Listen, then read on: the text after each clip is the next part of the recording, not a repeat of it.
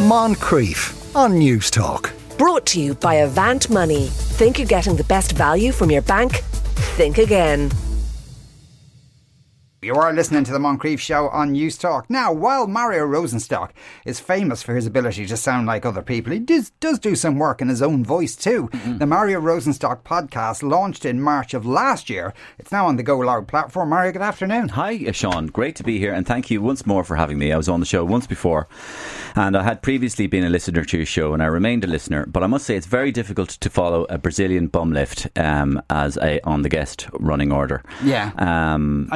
That wasn't deliberate. That wasn't seen as any kind of slur on you. No, she was the warm up. Is this a message? Yeah. It's just sort of, this is what we think of you. You're after Brazilian bum lifts, and particularly when the moment when you go, you lose your life to Brazilian bum lifts.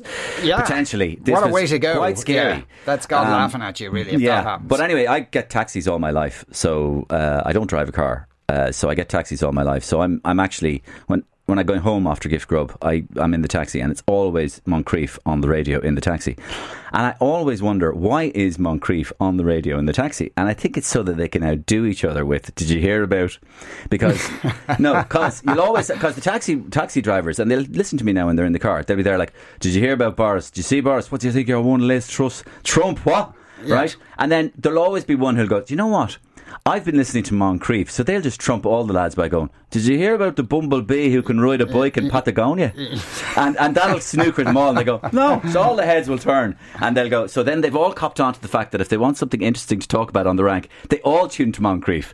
But now when they go, did you hear about the bumblebee who got the Brazilian bum lift out in Chile? You're like, yeah, we all heard that, right? Because they're all listening to it. Yeah. And then it's their attempt to be eclectic. Yeah, well, it is. And it's also the reason why nobody else in the country could do your gig. It's impossible to imagine Matt Cooper doing Brazilian bum lifts or Pat Kenny, and I'm not even going to go there. Yeah, that's you've created that image. Create impression. You don't drive at all. No, I don't drive at all. Is that a choice? It is. Well, that's a good question, actually. Is it a choice? I guess it was a forced choice, and then it became a natural choice, like a lot of things in life, Sean. I guess in my 20s, when I was an actor and stuff, which I still am an actor, but in my 20s, it was a boulevardier kind of lifestyle in Dublin, and there was the odd tipple and stuff. But actually, I was very clever, because I realised early on in my drinking career that I would definitely drink and drive, if given the chance. Right. So I decided, why not negate that by not driving and continuing drinking? So I decided I could continue drinking and never drive. So I never really got into that thing. I just kind of put myself off it because I thought I was too immature and too reckless as a person in my 20s to drive. And I was probably right. And that's why I am alive to this day, listening to you in taxis. Okay, that's so. But if you want to go to Cork or something, you get the train. In Cork? What? In Cork? Yeah.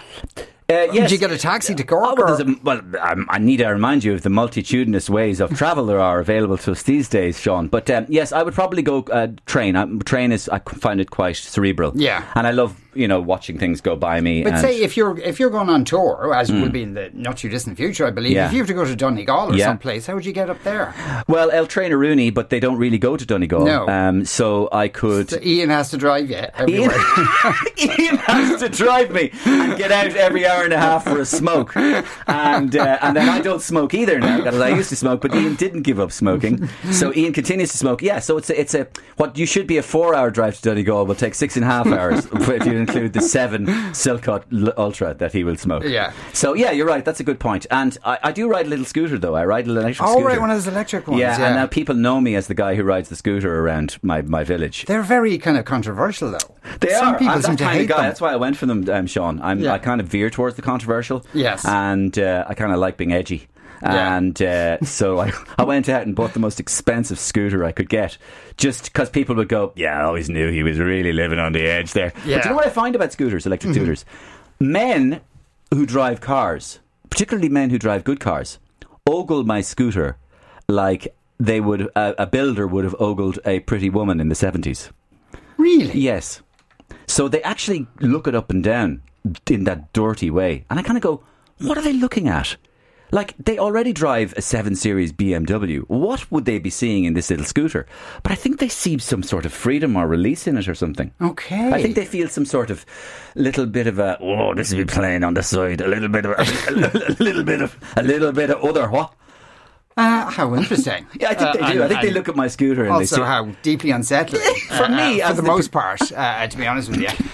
In the podcast, though, you interview people.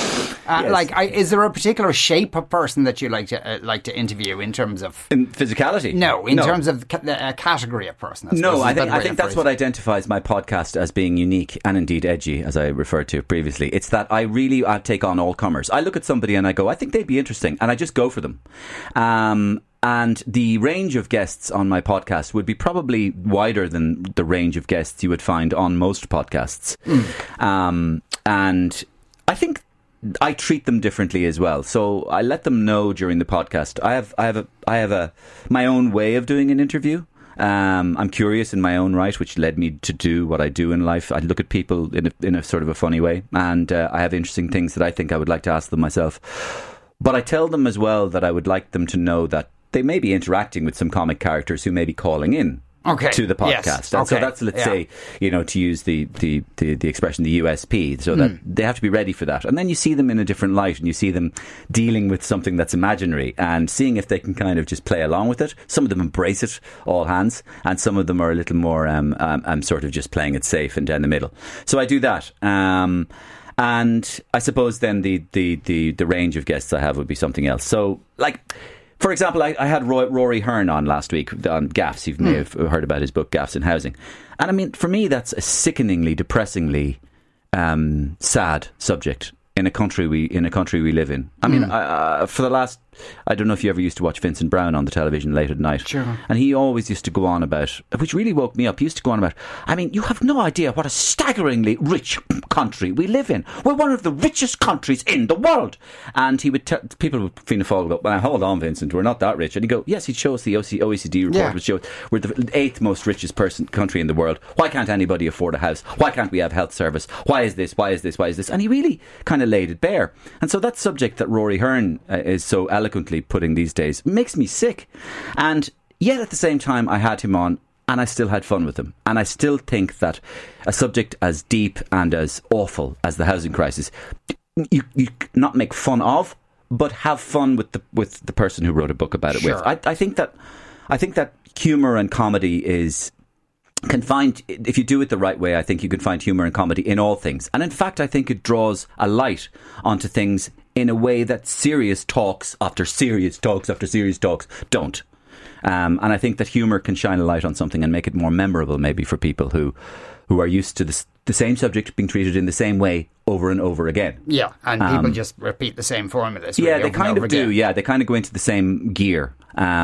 Anyway, so like I do things in a slightly different way, and it's been a lot of fun. And as you say, I'm doing it in my own voice, which was something I kind of came from Today FM doing, because I did a show on Today FM called The Sunday Roast, and I really, really, really loved that show. And the producer of the show, Patrick Caughey, came with me to do this podcast, and we feel endless kind of legs in it as well. And the other thing I take the piss out of as well in the podcast is the podcasting world itself. You see, underneath you're like about a third person I've interviewed in the last hour who has a podcast. Exactly. Yeah. And underneath your very nose, the whole podcasting world has ballooned, mushroomed to the extent that, there are now podcast superstars. I mean, you can go into, up until recently, you'd go into a radio pitch program, like pitching an idea for in radio. Go, what are these? Joanne and Vogue have a podcast. Yeah, I don't know if my radio listeners would know about that. And you're kind of going, now they bloody well would. Everybody knows about them. They're huge stars in their own right. Our Blind Boy Boat Club. So I started taking the piss out of Blind Boy Boat Club as well. And I remember when I was doing it first, a few little sort of, wags of the finger. Oh. Because, because I think people go, well, you can take the piss out of Leo and Pascal, but you can't take the piss out of Blind Boy. And why not? Is that punching down? No, I think it's regarded that it's the idea that, are you taking the piss out of mental health? Well, I don't think he owns mental health. Exactly. But mental health is also turned into I feel like an industry in itself, in which there are well-known practitioners, high priests of mental health, if you like. And I think that kind of world you can have fun with that kind of world as well. Is there any money in podcasting? Yes, there is. I don't think there's that much money unless you are absolutely rocking it. But no, there is money, and it is growing. So, for example, the money doesn't necessarily come from the amount of ads you might get on your podcast. So I've just joined Go Loud now, right? Yeah. So like we will have ads on my podcast and it will generate money for them and for me and everything. But the amount of money mightn't be necessarily that much at the beginning. But where you might get money and where people would be interested is in certain brands attaching themselves to your podcast. In which case, your fee is negotiable. And so it's not necessarily driven on a, per unit basis, if you like. So it's based on the idea that like, hey, we'd like to be associated with Sean Moncrief, or very much they are on the radio show. Right, okay. So they either want to be associated with something or not, yes. Yeah. Do you like all the people you interview? No, I don't. I don't like all the people I interview, and it's not one of my first criteria. One of the first criteria would be, do I think they're interesting in some way? Yeah. Now, the reason I ask that is because you can interview someone and go, this person's despicable, but they're interesting. Yes. But you're also trying to have a bit of fun with them, which kind of it might be a bit easier if you did like them a bit, because then, people who can't have fun aren't very likeable. Yeah. If you know what I mean. That's true. I remember I've interviewed a couple of people who I didn't like. And they surprised me during the interview. So they actually warmed to the interview. Will I give you an example? Do. Okay. So an example was an interview which I very much wanted to do because I found him an interesting character from a period of time that we all very remember, Rip Off Ireland, 2007, 2008 and stuff. And it was Eddie Hobbs. Yeah. And I used to take the piss out of Eddie Hobbs a lot on the programme. But I remember a couple of interactions I had with him, and I remember going, oh, God, Eddie I think Eddie said to me, yeah, your stuff is all right. Yeah. I mean, it wouldn't be as like up with my stuff now, but, And I remember going, oh, my God, I'm going to punch those glasses. But it didn't stop me from wanting him on my podcast, because I went, if he made me feel like that, he probably makes other people feel like that as well. And that's a good thing. And so I had him on my podcast, but I found when he joined me on the podcast that he wasn't offensive in any way. He was really, really bringing it. And he had some, theories. And actually, some of the theories he had were fine. They're a little bit outre in far as the mainstream are concerned, but I wouldn't describe them as way out there by any means. Okay. And I found him really interesting. And then when I started interacting with them as characters who were Maria calling in, I found that he had a really, really good sense of enjoying this little rustle, this little hustle. And I found, okay, he isn't what I thought he was. He's kind of relaxed. He's opened up in himself. And he's come out of himself, in other words. And I really enjoyed talking to him. Okay, but does that mean you ended up liking him? I probably ended up liking him way more than I did at the beginning, yeah. Okay, so you liked him a bit then? I did, yeah. At the end. Have there been people at the end where your opinion about them has become unchanged? Let's look through my list. Just look for someone who's never going to come back and do it anyway. No, I don't think so. I think that once somebody goes through the gamut with you and goes through that little journey with you, and that you can never but have a little bit of respect for somebody who has decided to go into the little bit of a jungle with you. Yeah. And you sort of do feel, hey, we've been down the trenches together, even if it was the least successful or the worst trench. I'm not the nicest of trenches. The Mario Rosenstock podcast is now available on the Go Loud platform. Mario, thanks a million for coming into us today. You are listening to the Moncrief Show on News Talk. We'll take a break, back in a couple of minutes. Moncrief. Brought to you by Avant Money. Think you're getting the best value from your bank? Think again. Weekdays at 2 p.m. on News Talk.